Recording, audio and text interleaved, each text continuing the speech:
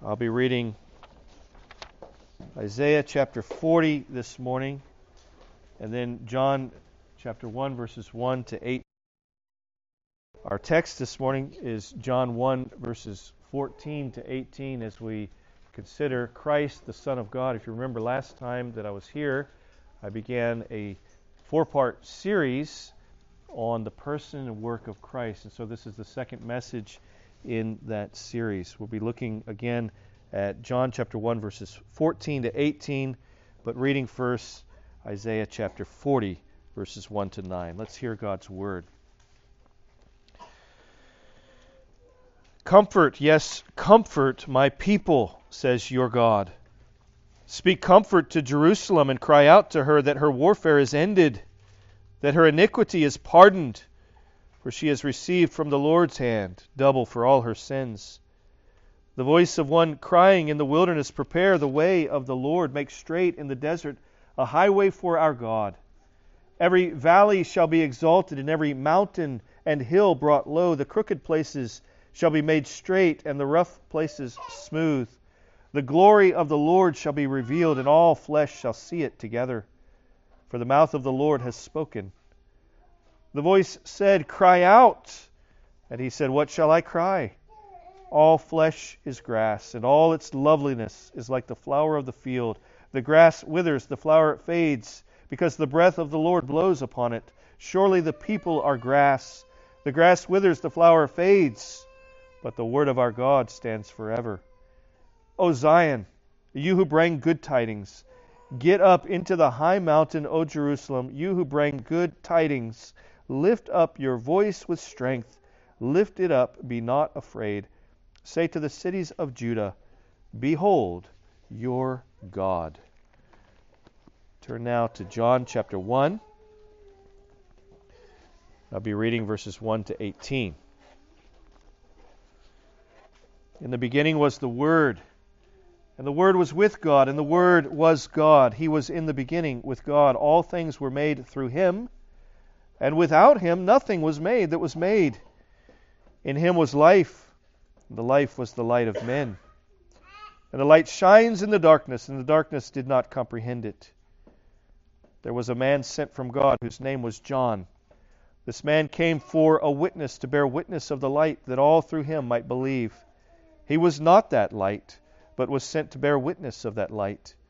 That was the true light which gives light to every man coming into the world. He was in the world, and the world was made through him, and the world did not know him.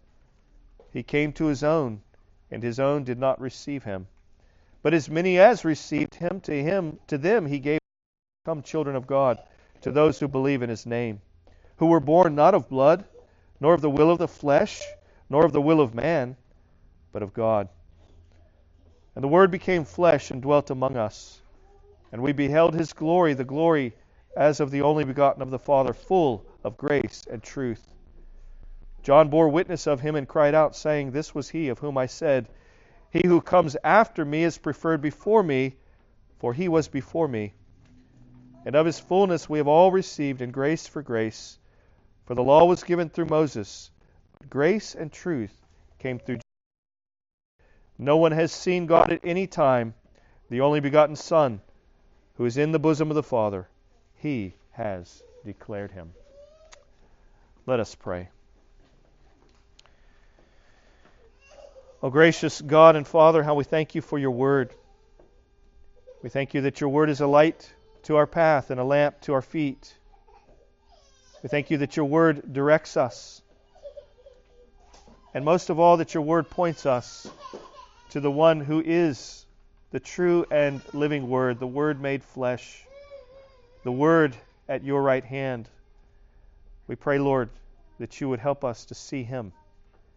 And beholding him, that we would also see that he is our God, the God of Israel, the God of the church. We pray, O Lord, that you would fill us this morning with joy and thanksgiving, that we would be enabled by your grace to receive our King and to seek to live our lives in this world as servants of the King, but also as kings and priests unto him. We pray these things in Jesus' name. Amen. Well, we come in this in the preaching of the Word this morning to one of the most breathtaking passages in the whole Bible. If we were to consider this passage as a whole, we would want to look at verses 1 to 18, which is why I had us read those verses this morning. These verses 1 to 18 are usually called the prologue of John's Gospel.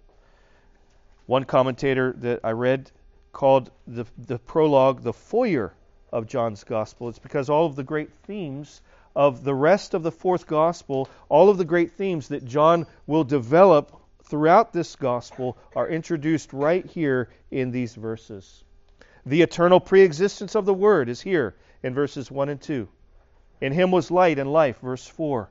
That light came into the world but was rejected by the darkness, yet the darkness could not comprehend or overcome it, verses 4 to 5 and verses 9 to 10. He came to His own, but His own refused to receive Him, verse 11. Yet as many as received Him received the light, becoming children of God, born of the Spirit, verses 12 to 14. All of these themes reappear elsewhere in John's Gospel as the Son of God is revealed to be the very Word of God who became flesh and dwelt among us. This morning we can only focus on verses 14 to 18. These verses unfold for us the mystery and the significance of the incarnation of Jesus Christ. Now, at Reformation, I preach this during what sometimes is called the Advent season, but it doesn't have to be Christmas time for us to hear about the incarnation. In fact, we ought to revel in and think about and consider and reflect upon the incarnation of Jesus Christ in every worship service on every Lord's Day. These verses tell us not only what God in the second person of the Trinity did, He became flesh and dwelt among us, but they show us what that means for us. And what it means for us is that the glory of God has been revealed in the person and redeeming work of Jesus Christ, who is in Himself the grace and truth of God for sinners like you and me. We don't want to think of this grace and truth as some sort of substance that is imparted to us, something detached from Christ, but the grace and truth that come to us in the gospel are the grace and truth of Christ. He is the gospel. That's what we want to understand. And so that grace has come in a person. That's what we want to see this morning as we consider these verses and as we reflect on our theme, Christ, the Son of God. We'll do that by looking at 2 points. First, the glory of the Son, and second, the grace of the Son. Let's look first at the glory of the Son, verses 14 to 15. We saw last time, for those of you who were here, we saw as we reflected on Christ as the only Redeemer of God's elect from Colossians chapter 1, we saw that He is the image of the invisible God, the firstborn over all creation. He is the one by whom and through whom and for whom God made all things. In Him, all things consist. And we might say it this way, all creation holds together in Christ, or He holds all creation together in Himself. This is precisely what we read here in the first verses of John's Gospel. Look with me there at verses 1 to 2. In the beginning was the Word, and the Word was with God, and the Word was God. He was in the beginning with God. When we read or hear that Jesus is the Word of God, we need to think of God's creation of the world in the very beginning. How did God create all things? Our Westminster Shorter Catechism tells us that God's work of creation is His making all things of nothing by the word of His power in the space of 6 days, and all very good. Question 9 of the Shorter Catechism. And that's just another way of saying that in the beginning God spoke, and it was done. God spoke, and it was done. He said, "Let there be light," and there was light. He said, "Let there be dry land," and there was land. He said, "Let the earth bring forth its increase," and there were plants and trees, and there was food for man even before man was fashioned or formed. God the Word, who is God the Son, was with God in the beginning. And it was by Him and through Him and for Him that all things that were made were made. That's verse 3. Well, that brings us to verse 14. And the Word became flesh and dwelt among us. That's a profound statement. That's a statement that should fill our hearts with wonder and awe and thanksgiving. Not only was this Word of God eternally with God in the beginning, not only is He light of light and very God of very God, but now we read the most astonishing thing of all. This one who was with God and who was God in the beginning stepped out of eternity and into history, veiling His glory in our humanity and our mortality, and dwelt among us. Dwelt among us. Think about that for a moment. He dwelt among us. Literally, we read, He pitched His tent among us. Very picturesque language. He came to us in time and space and clothed in the weakness of our human flesh, just as God pitched His tent among Israel in the wilderness. Jesus pitched His tent of flesh among us who are flesh. It's exactly what the word flesh is meant to communicate to us, that He pitched His tent in the weakness of our human flesh. It's meant to communicate our weakness and our finiteness and our humiliation and our corruptibleness. You see, when you start really trying to comprehend in all its meaning and all its implications what's going on here in this text, it's really one of the most incomprehensible and incomprehensibly wonderful statements that has ever been made, or that could be made. God, the infinite, eternal, and unchangeable God, took to Himself a body of flesh and blood and bones and pitched His tent among us, but not quite as He pitched His tent with Israel in the wilderness. That was wonderful. That was glorious. This is far more wonderful, and this is far more glorious. God, the everlasting God, in the person of His only begotten Son, became flesh and dwelt among us, and not just us human beings. That too would have been wonderful and glorious. But God came to us, to sinners, to those unable to bear His glory, and to those in great need of His grace. To those unable to bear His glory, the fullness, the refulgence of the majesty and wonder of the glory of God, unable to bear it, you and me.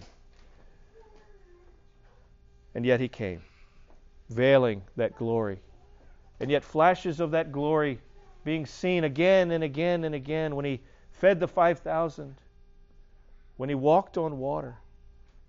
Flashes of the glory of God when He changed the water to wine. Flashes of the glory. He couldn't fully hide the glory because the glory was so great that it couldn't even be fully hidden.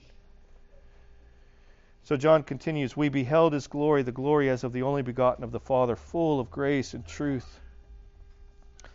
I think John especially means we, the apostles, we beheld His glory. Not everyone beheld His glory. Not even everyone who knew Jesus or saw Jesus or heard the preaching of Jesus or even witnessed His miracles really beheld His glory. The same is true today, isn't it? You and I don't behold the glory of God in the face of Jesus Christ in the way that His apostles did. But we do, through their testimony and by the gift of faith, we do behold the glory of the Son of God, as that glory in all its brightness and radiance and infinite weightiness, because that's what the word means in Hebrew, the word glory. It means weightiness, heavy. It comes to us by means of the inspired and inscripturated word, especially in the preaching of the word. We behold His glory in preaching. Have you ever thought of it that way? Because perhaps you're seeing the weakness of a preacher. Perhaps you're hearing the stumbling, faltering words of a preacher when you should be looking past the preacher or hearing past the preacher and beholding the glory of your Savior, the Lord Jesus Christ, as that word is faithfully preached. You behold your Savior and His glory. We behold His glory in our worship. We behold His glory in His work of convicting and converting and conforming sinners to Himself. That's the glory of God at work. And we see it. If we're looking for it, we see it so clearly. We see His work in shaping and fashioning and forming a people for Himself, gathering them together from all kinds of different directions, gathering them together, different kinds of people, different categories of people, different classes of people, people with different levels of education. And He binds them together in a way that no human institution or organization ever could do. That's the glory of God at work. We behold His glory in the church. We behold His glory in the faithful witness of the persecuted saints and the martyrs. We behold His glory when we hear of those being held in shipping containers in the desert in the nation of Eritrea.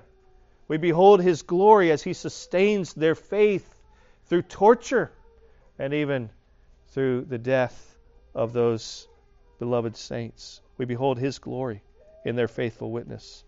We behold His glory when a covenant child who has never known a day without Christ in his or her heart professes faith and participates in the Lord's Supper for the very first time. We behold His glory. The glory of God is the visible manifestation of God's presence. And the wonder of it all is that God makes Himself known to sinners at all. Have you ever thought about that? God makes Himself known to sinners. This is glorious. This is a mystery. It all comes to full expression in the person and work of the Lord Jesus Christ.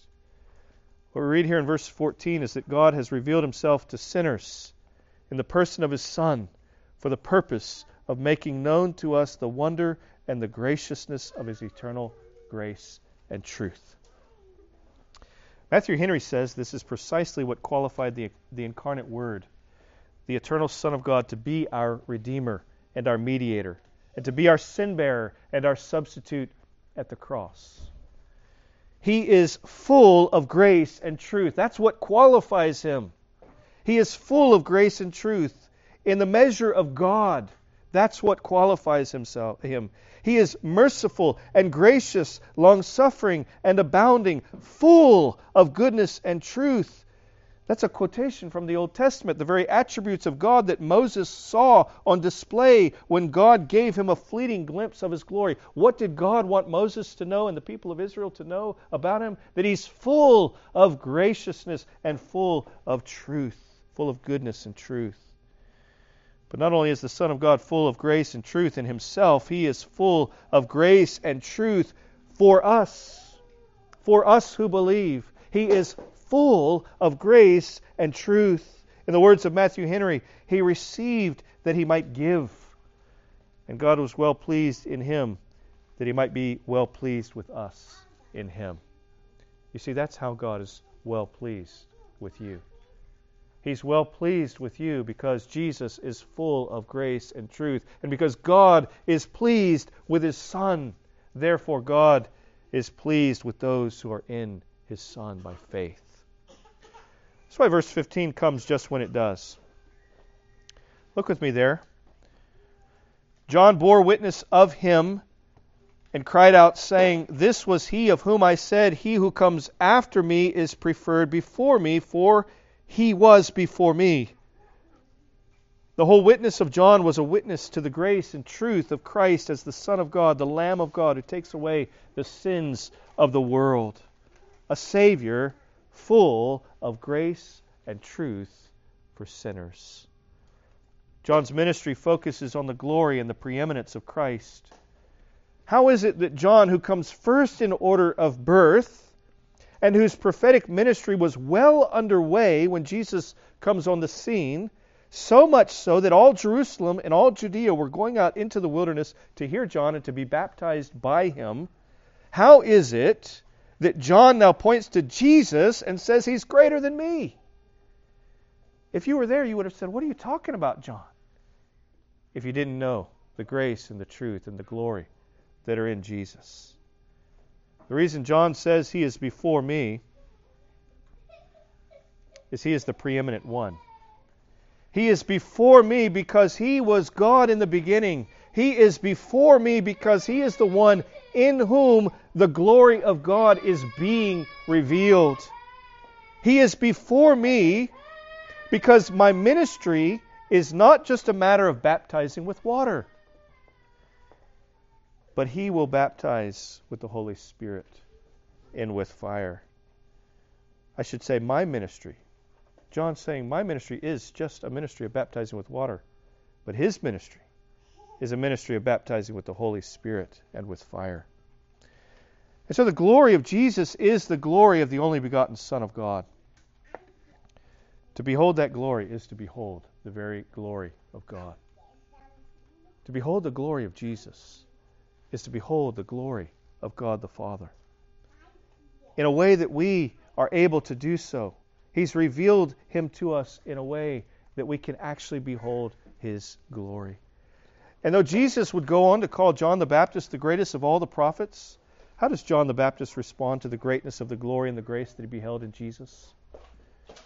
He must increase, but I must decrease. That's the response of the sinner who has seen himself in the light of the glory of the Son of God.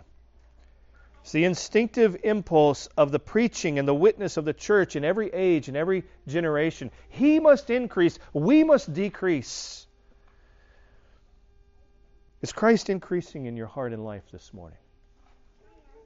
Is Christ increasing? Are you decreasing? It is His glory and His grace and His truth and His alone that we are seeking, is it not? Are you seeking His glory and His alone? Are you beholding and bearing witness to Him and His glory? He is the glory of God, the visible manifestation of all that God is, revealed to us in our human flesh. The glory of the eternal and invisible God has come and has dwelt among us in the person of Jesus Christ, the second person of the Trinity, the sinless Son of God. That brings us to our second point. The grace of the Son, verses 16 to 19. Now you could still be wondering why verse 15 comes where it does. It comes between verses 14 and 16. Why does it come there? Why does it come at that point? Wouldn't it seem to flow better if we read right after the glory of the only begotten of the Father, full of grace and truth, if we read these words in verse 16, and of His fullness we have all received grace for grace.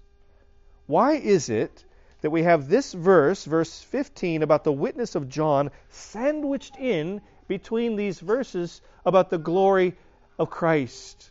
Why is that? Well, the reason is found in verse 17. For the law was given through Moses, but grace and truth through Jesus Christ. Now, if there's ever been a verse that's been misunderstood and misapplied, it's that verse.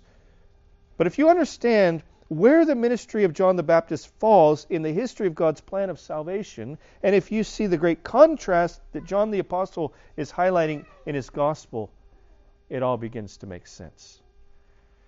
In Colossians 2, Christ the Son of God is said to be the one in whom the fullness of the Godhead dwells bodily.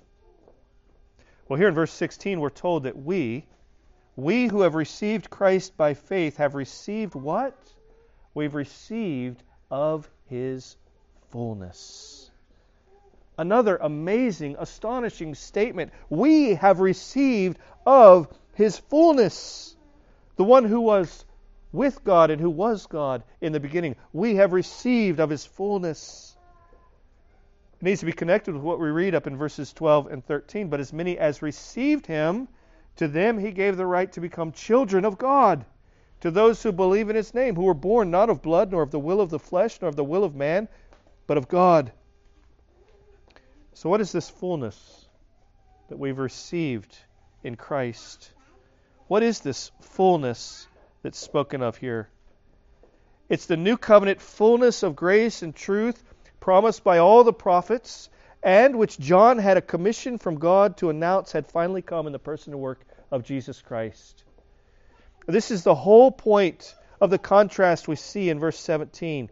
We who have beheld the glory of Christ have received of His fullness, the grace upon grace fullness of revelation of the Father's everlasting love for us in the gospel of His Son. You see, it's not that there's no grace in the Old Covenant. I don't want you to ever think that there's no grace in the Old Covenant. There is so much grace in the Old Covenant.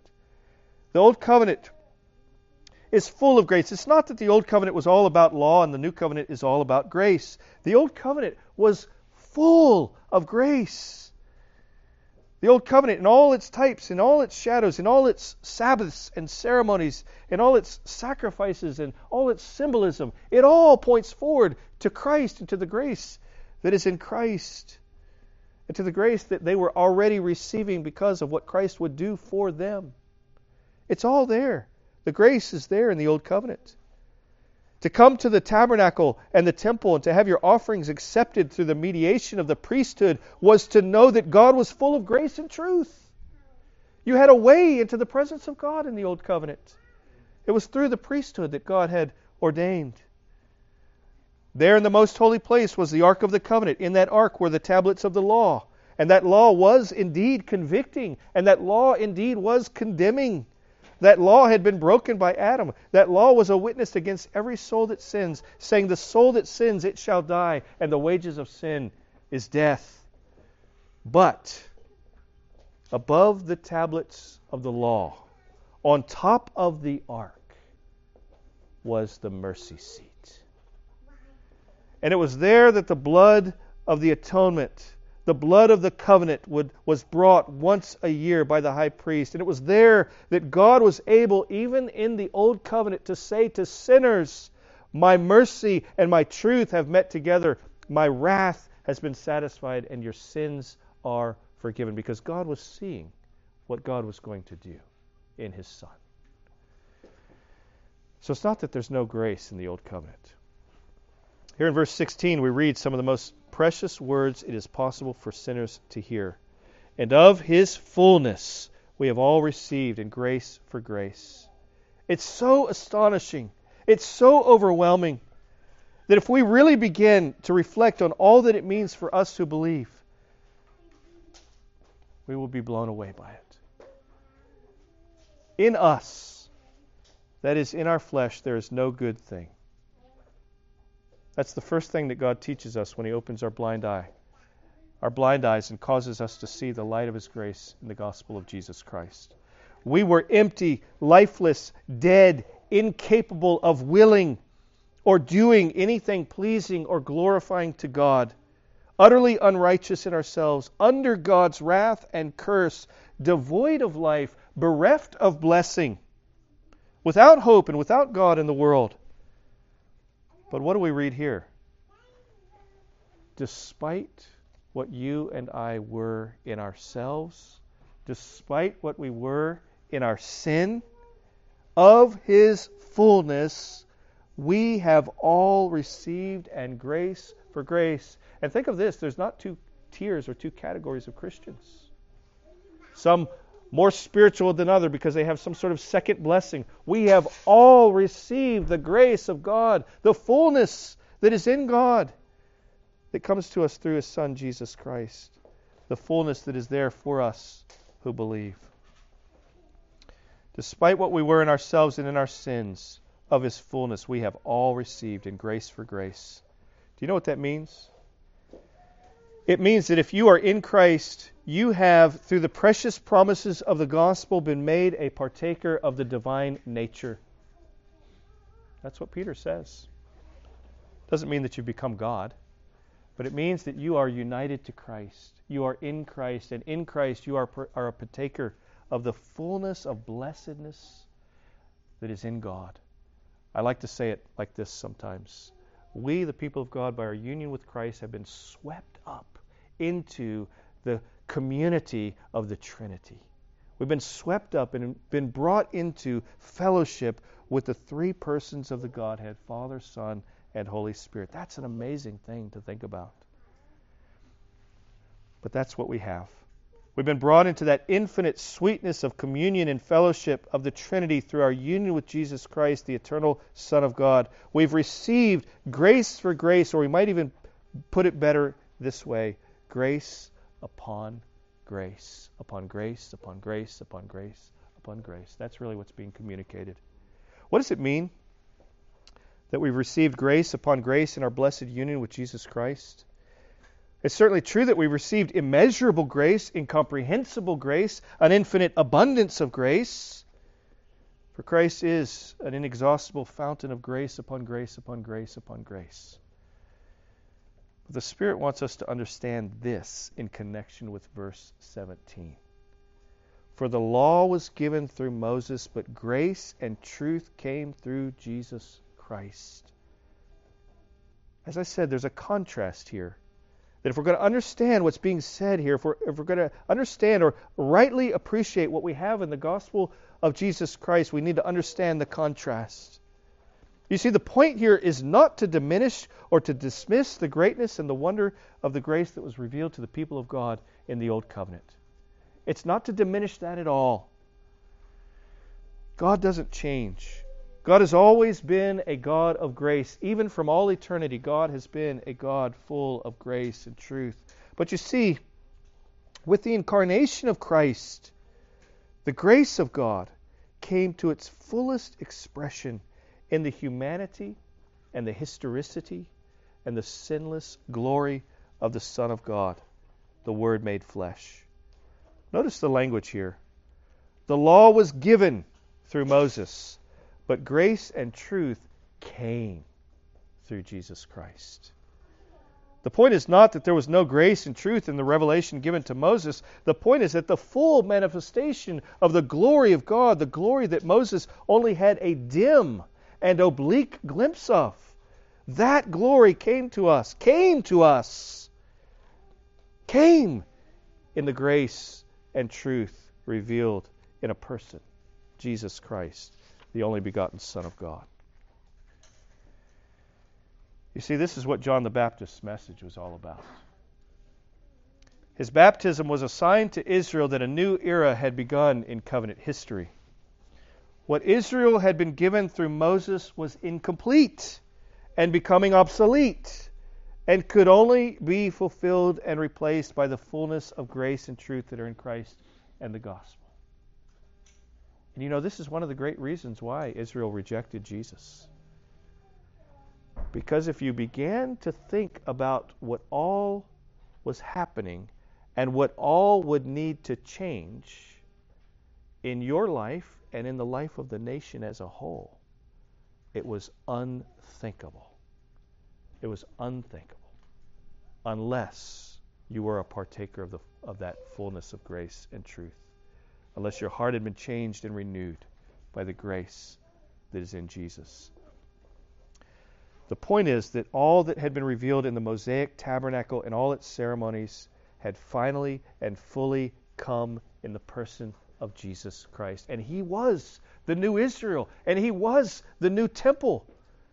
And He would lead the people of God out of exile and into the promised land, the new heavens and the new earth. This is what they couldn't accept. This is why they didn't receive Him. Because they couldn't see His glory. They couldn't see His glory the way that you and I, by faith, which is a gift of God, see His glory this morning. It becomes even more clear when we come to verse 18. Look with me there for a moment. No one has seen God at any time, the only begotten Son who is in the bosom of the Father, who is in the bosom of the Father. He has declared Him. The Bible tells us two things about Moses that would seem to be contradictory. On the one hand, we're told that Moses spoke to God face to face, Exodus 33, verse 11. But notice in that very same passage, Exodus 33, when Moses asked to see the Lord in all His glory, what is he told? Very same passage. You cannot see my face, for no man shall see me and live. Verse 20. You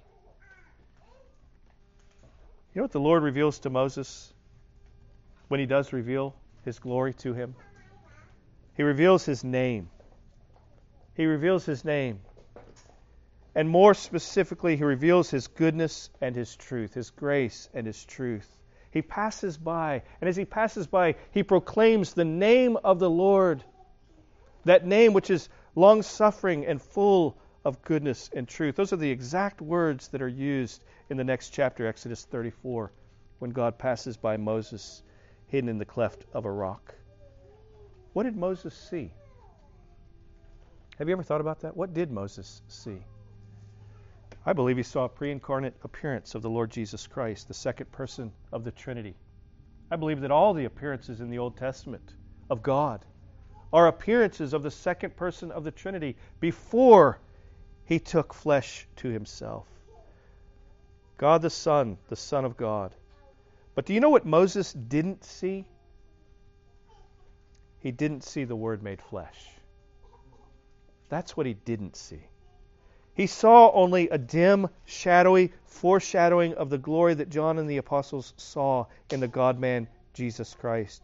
He didn't see what John writes of in his first epistle, where he says, that which was from the beginning, which we have heard, which we have seen with our eyes, which we have looked upon and our hands have handled concerning the word of life, the life was manifested, and we have seen and bear witness and declare to you that eternal life, which was with the Father and was manifested to us.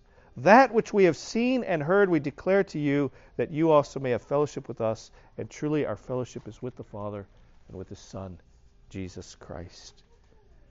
John is only able to declare the life that is in Jesus because Jesus has first declared the Father's glory and grace in Himself. In Jesus, the grace and truth of God are fully declared. The word declared here in verse 18 is the word from which we get the word exegete or exegesis. If you have ever heard about or thought about exegetical preaching, you know what it is. The word exegesis is a word that means to draw out from something in order to understand something. You might think of a well.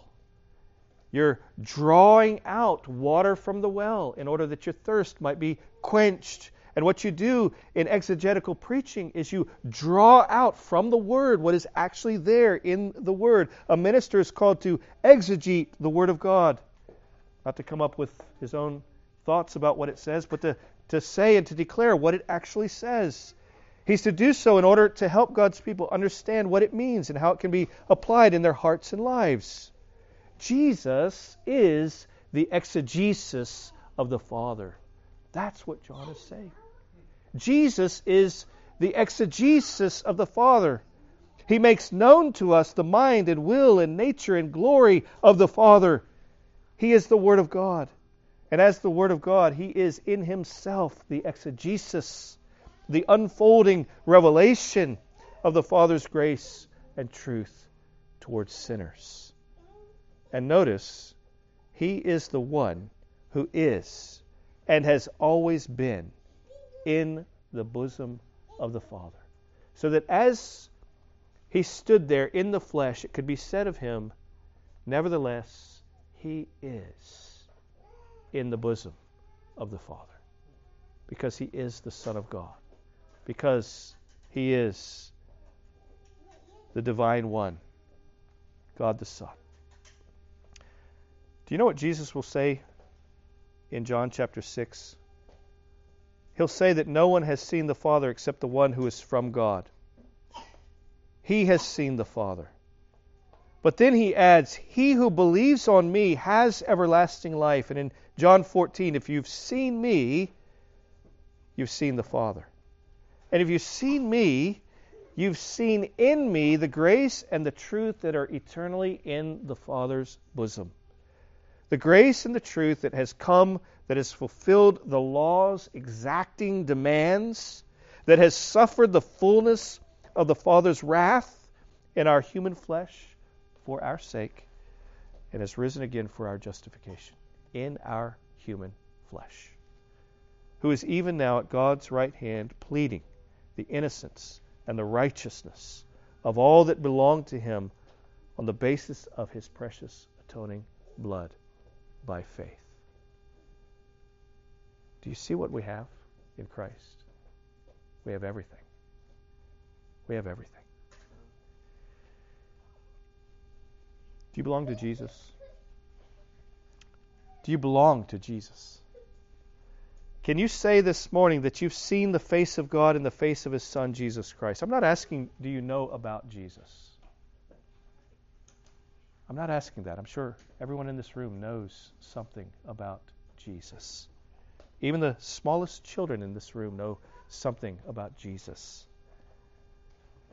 I'm not asking if you know about Jesus. Even the demon spirits know about Jesus. And what do? They tremble because of who Jesus is. And they know that He will soon appear before Him. Their time is very short.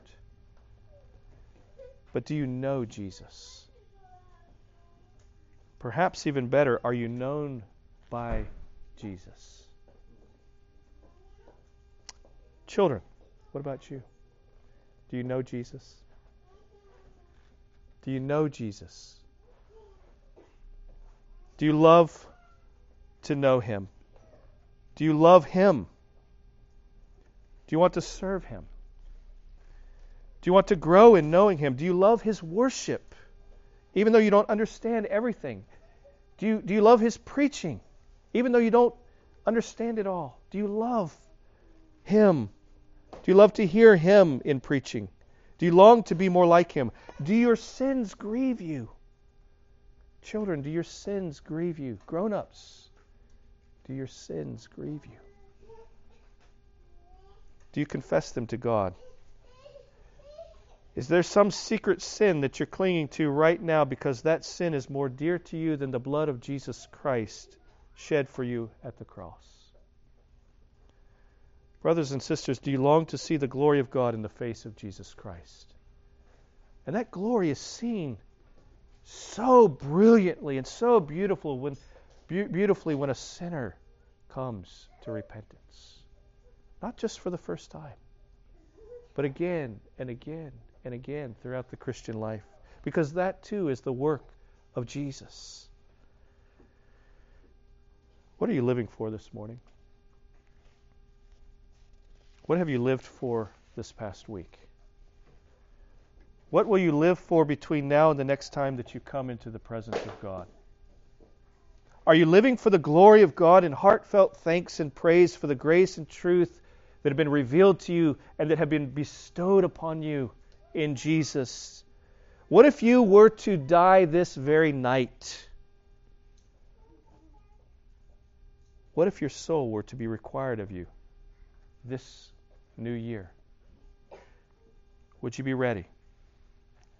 The light of the world has come in the person of Jesus Christ. The glory of God has been fully revealed in Him. His grace and His truth are proclaimed to you Lord's Day after Lord's Day. Look to Him and live. Hear His voice and believe. Behold His glory, the glory as of the only begotten of the Father, full of grace and truth. Let us pray. O gracious God and Father, we thank You for the glory that's been revealed to us in the person of our Savior, Your Son, the God-man, Jesus Christ. We thank You for the grace that we have seen in the new covenant, knowing that there was much grace in the old covenant, and yet that there is far, far more visible grace for us in the new covenant. We pray, O Lord, that You would help us to see Jesus. And seeing Jesus, that You would help us to love Jesus. And loving Jesus, that You would help us to serve and to worship and to follow Jesus all the days of our lives in this world for Your glory, and that we might rejoice. For it's in Jesus' name we pray. Amen.